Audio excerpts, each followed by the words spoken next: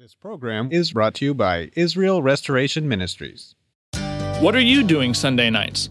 Come join Friendship with God radio Bible teacher Tom Cantor of the Friendship with God Fellowship Church every Sunday night at 5:30 p.m. at The Vine at 9336 Abraham Way, Santee, California. Watch and listen live around the world to Tom Cantor Sunday evening on YouTube.com by searching for Friendship with God Fellowship or by going to our homepage at friendshipwithgod.org. That's friendshipwithgod.org. Welcome to Friendship with God with our Bible teacher Tom Cantor. Today's message and previous messages can be listened to or downloaded for free at friendshipwithgod.org. friendshipwithgod.org. You can also obtain free resources from Tom Cantor and view our online bookstore at friendshipwithgod.org or call us at 800-247-3051, 800-247-3051. Tom Cantor also has a daily devotional verse that comes out each day by email and on Facebook. To receive this small daily devotional verse that Tom Cantor puts out, you can sign up at friendshipwithgod.org, friendshipwithgod.org, or find Tom Cantor on Facebook by searching for Tom Cantor and Friendship with God. Now, here is our Bible teacher, Tom Cantor. Now, Jacob, not only has he got the problem that his daughter, Dinah, has been sexually defiled, now he's got the problem of Levi and Simeon are defiled with murder, and now all of his sons are now guilty of robbery as they stole all the wealth. So Jacob's home has just become a disaster. And to make matters worse, his home has now swelled with new individuals. Who are these people? These are little children, and these are the wives of the murdered men of Shechem.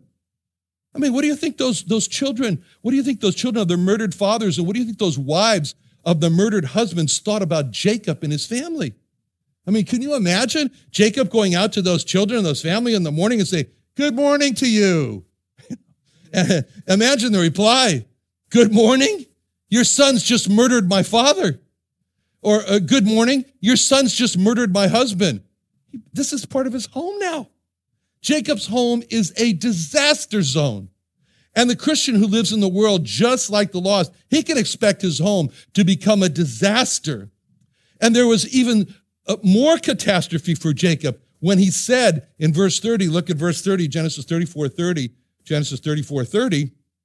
and Jacob said to Simeon and Levi, "You have troubled me to make me to stink among the inhabitants of the land, among the Canaanites and the Perizzites. I being few in number, they shall gather themselves together against me and slay me, and I shall be destroyed, I and my house."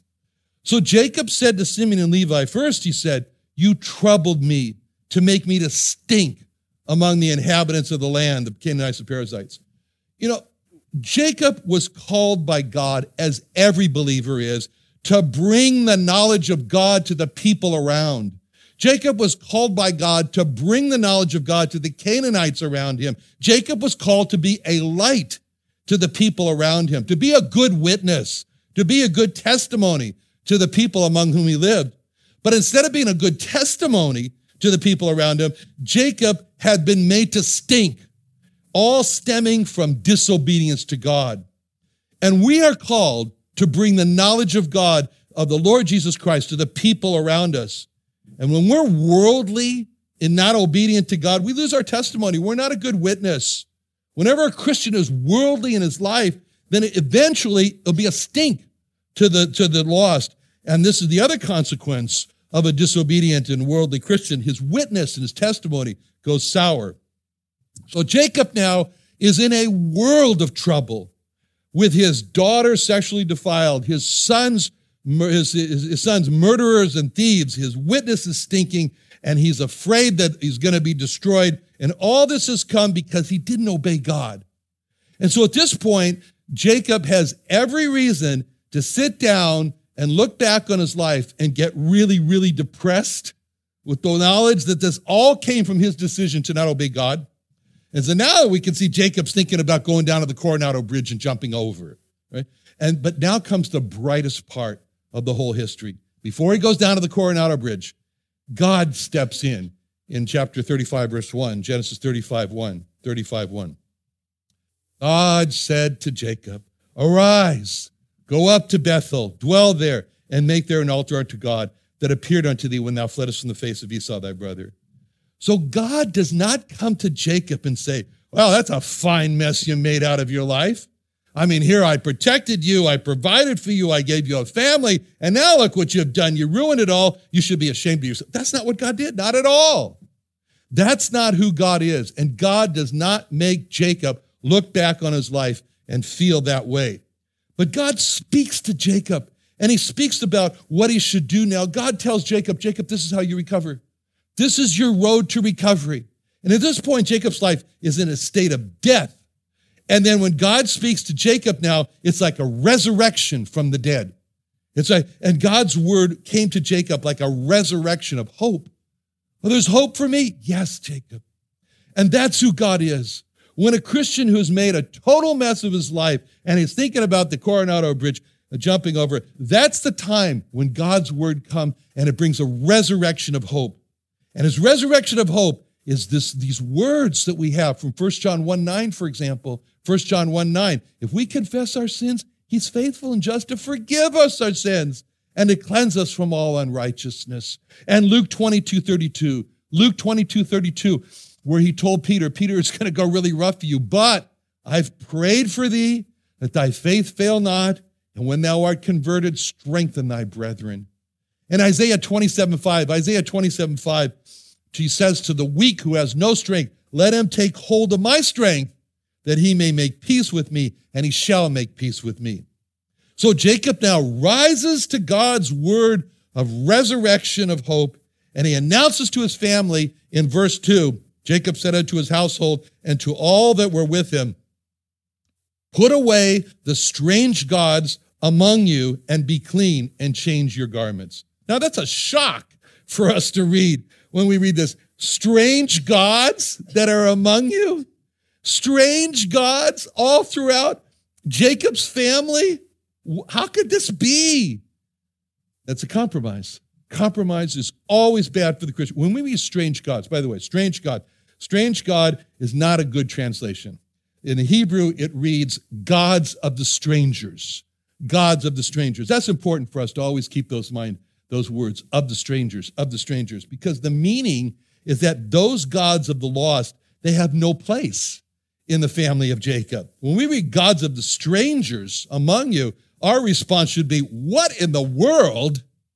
But because they have no place in Jacob's life. And for us, there's music, there is movies, there are entertainments, there are websites around us, and those are all of the strangers to God. They have no place in our lives. I don't like to watch movies that are not Christian movies because I feel so out of place when I look and I hear God say to me, like he said to Elijah in 1 Kings 19:9. He came thither into a cave and lodged there, and behold, the word of the Lord came unto him and said, what doest thou here, Elijah? I don't want God to say to me in a movie house, what are you doing here, Tom? Because I think to myself, I don't belong here. I don't belong here watching this movie because this movie is of the strangers. This movie is of the strangers of God, the people who are strangers to God. That's the best. So Jacob tells his family in verse 2, Genesis 35:2, two words, be clean, be clean. This is what repentance looks like here. Repentance starts in the heart. Be clean, then change your clothes. You got blood on your clothes. All the blood of the Shechemites, this is terrible. But first, be clean inside. Repentance comes before coming to God. In Isaiah 1, it starts off Isaiah 1, where God says to Israel, oh, Israel, you're really in bad condition. You're a people laden with iniquity, sinful nation, seed of evildoers, corrupters. It's terrible, the list. But then he says in verse 16, Isaiah 1:16, he says, wash you, make you clean. Put away the evil doings from before mine eyes. Cease to do evil. Then after that happens, that's in verse 16, Isaiah 1:16.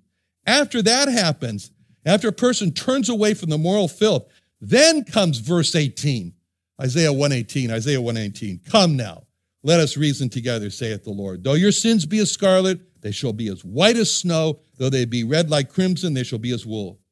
The worldly Christian must first turn away from the world before he can turn to God. As it says in 1 Thessalonians 1:9, you turn from idols to the living God. Then Jacob rose up, he goes to the place that he has fallen away from. He has fallen away from being the spiritual leader in his home, and now he's a spiritual leader, and he said, and you can see this especially in verse 4, Genesis 35:4, verse 4. They gave unto Jacob all the strange gods which were in their hand, and all their earrings that were in their ears. And Jacob hid them under an oak, which was by Shechem. Those earrings were amulets. Those earrings were used to scare off evil spirits. That's what those earrings were what they trusted in to appease the false gods. The lost around them relied on those earrings to keep them safe. And they got those earrings when they took everything from the Shechemites. So now that Jacob has taken his stand as the leader in the home, we can see all his family now lining up and handing Jacob the false gods and the earrings. And we can see, Rachel, you come to the front of the line here. No, Rachel, we need those false gods. You know those false gods you stole from your father Laban? Hand them over. And Jacob now he's become aware that she has these false gods, and he never took them away before. But now he takes them away. And then we can imagine all the sons lining up with their heads down in shame as they hand over the false gods that they have taken from the Shechemites, their earrings that they had stolen. And Jacob now buries them in Shechem because he knows he cannot approach God with those idols, with those earrings still in his possession. They have to be left in Shechem. So he buries them in an oak in Shechem. Now, Jacob has made his move of getting rid of the idols, and he's going to serve God in the earrings. But he's left with this great fear that he told to Levi and Simeon when he said, I being, in verse 30, Genesis 34:30, as we saw, he told them, he said, I being few in number, they shall gather themselves against me and slay me, and I shall be destroyed in all my house. And he had a reason to be afraid. I mean, he knew that he was very vulnerable. And he thought, boy, as soon as word spreads around of what my family's done to the Shechemites, the Canaanites going to say, we have to get rid of that group. They're bad. Then came the help of God. In verse 5, Genesis 35:5, they journeyed, and the terror of God was upon the cities that were round about them, and they did not pursue after the sons of Jacob. Jacob made his move toward God, and God helped Jacob because God is for Jacob. And that's true of us. All we got to do is be like Jacob, and we sincerely make our move to obey God, to move in that direction. God will help us. God helps anyone. Now, Jacob finally did make it back to Bethel. And the first thing he does in verse 7, Genesis 35:7, verse 7, is he builds an altar. He built there an altar, and he calls this place El Bethel. Oh, I'm so glad that Jacob gives all these names to the altar because it's so revealing. It says there, he called it El Bethel because there God appeared unto him when he fled from the face of his brother.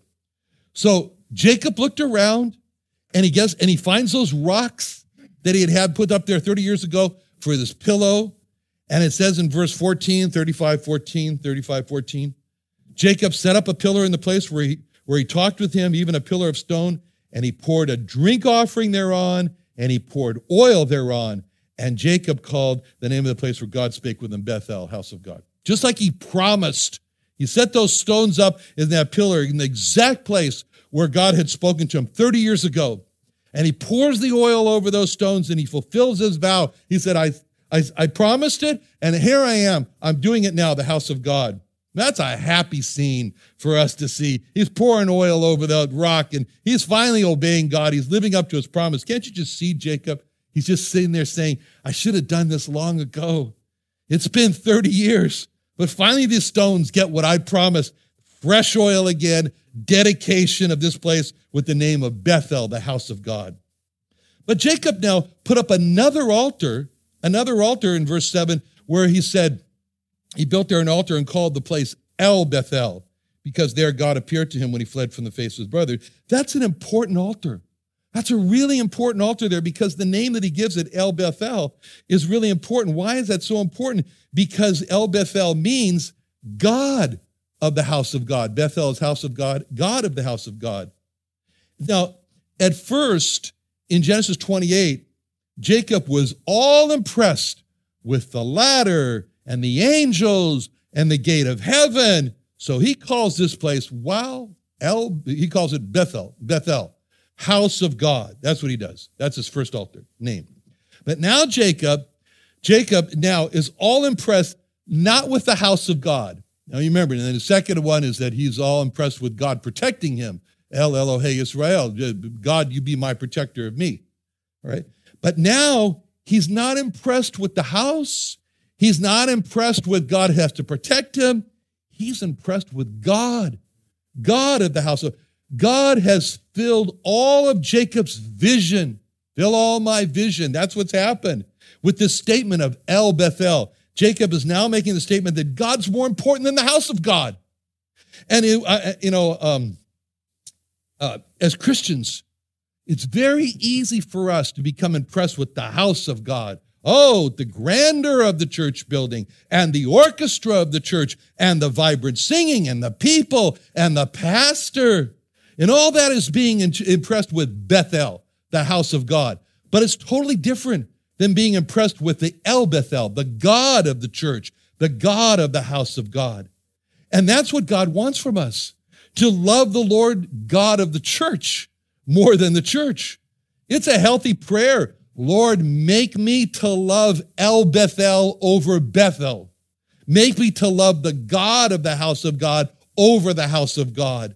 And that's why this name is so important when Jacob gives this name El Bethel, because it's so important. And at this point, it looks great. I mean, Jacob has returned to God. He's obeying God. And now we can think, oh, this is great. It's going to be no more troubles now for Jacob. Everything's going to be clear sailing. That's not true. And that's never true of a Christian, because 2 Timothy 3:12 says, yea, and all that will live godly in Christ Jesus shall suffer persecution. It's a formula. And after Jacob now has obeyed God, Jacob has problems to deal with. And the problems that he has to deal with are a series of deaths. First, he has to deal with the death. In verse 8, Genesis 35:8, verse 8. But Deborah, Rebekah's nurse, died, and she was buried beneath Bethel under an oak, and the name of it was called Elon Bukuk. We can only assume that Rebekah, Jacob's mother, his ally in the home, that she had died earlier, and that she was, and then therefore, but now the only person that Jacob has to remind him of his mother is Deborah. And she had been Rebekah's, his mother's faithful nurse. And so she dies now. This is very disturbing.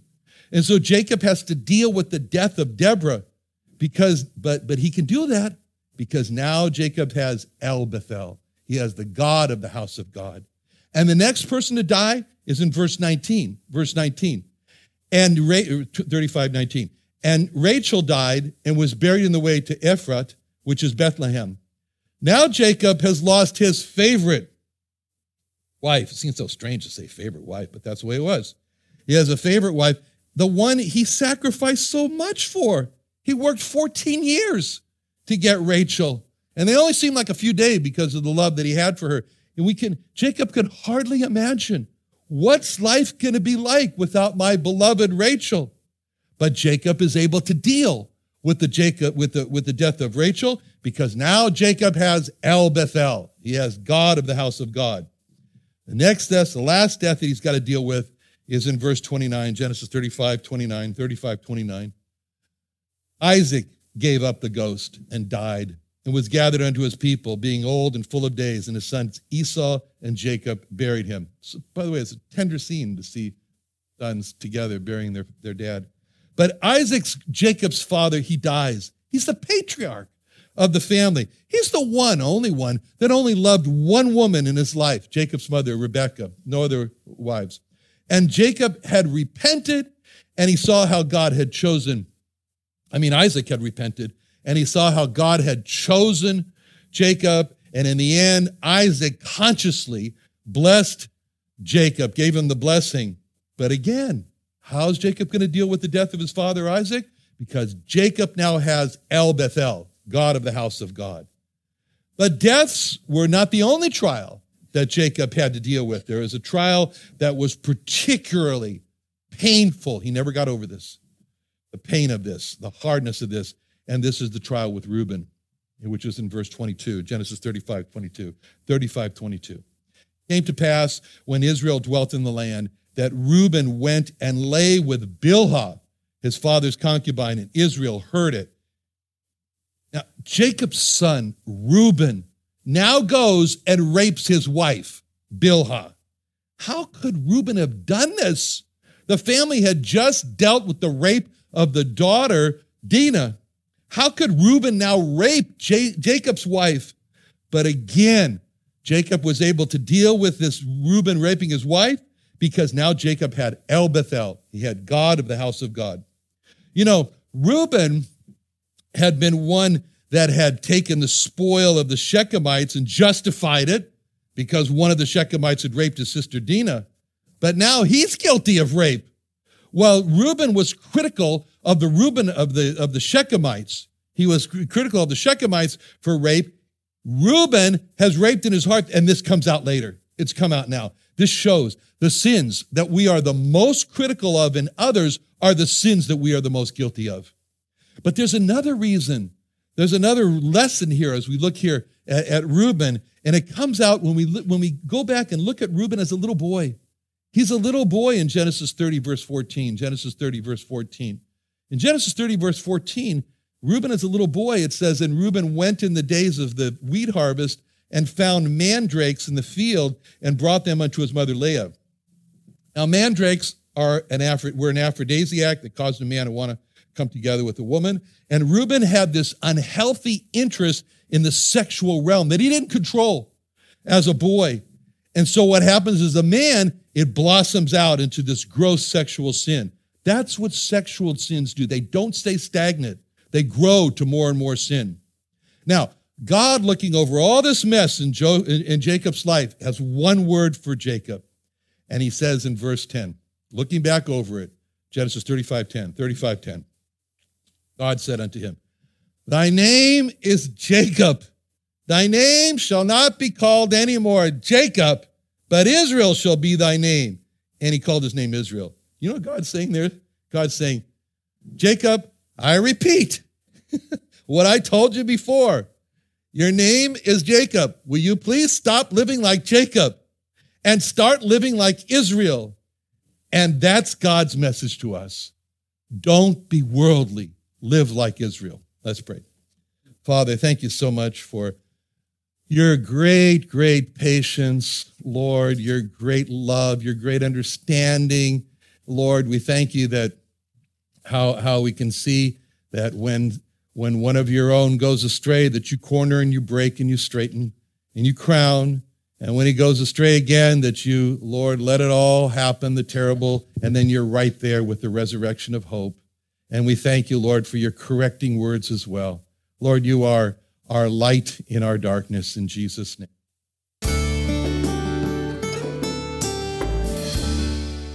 Another wonderful day studying the Bible with our Bible teacher Tom Cantor here on Friendship with God. Don't forget that today's message and previous messages can be listened to and downloaded for free at friendshipwithgod.org. friendshipwithgod.org. You can also go online to find free resources from Tom Cantor and our online bookstore at friendshipwithgod.org.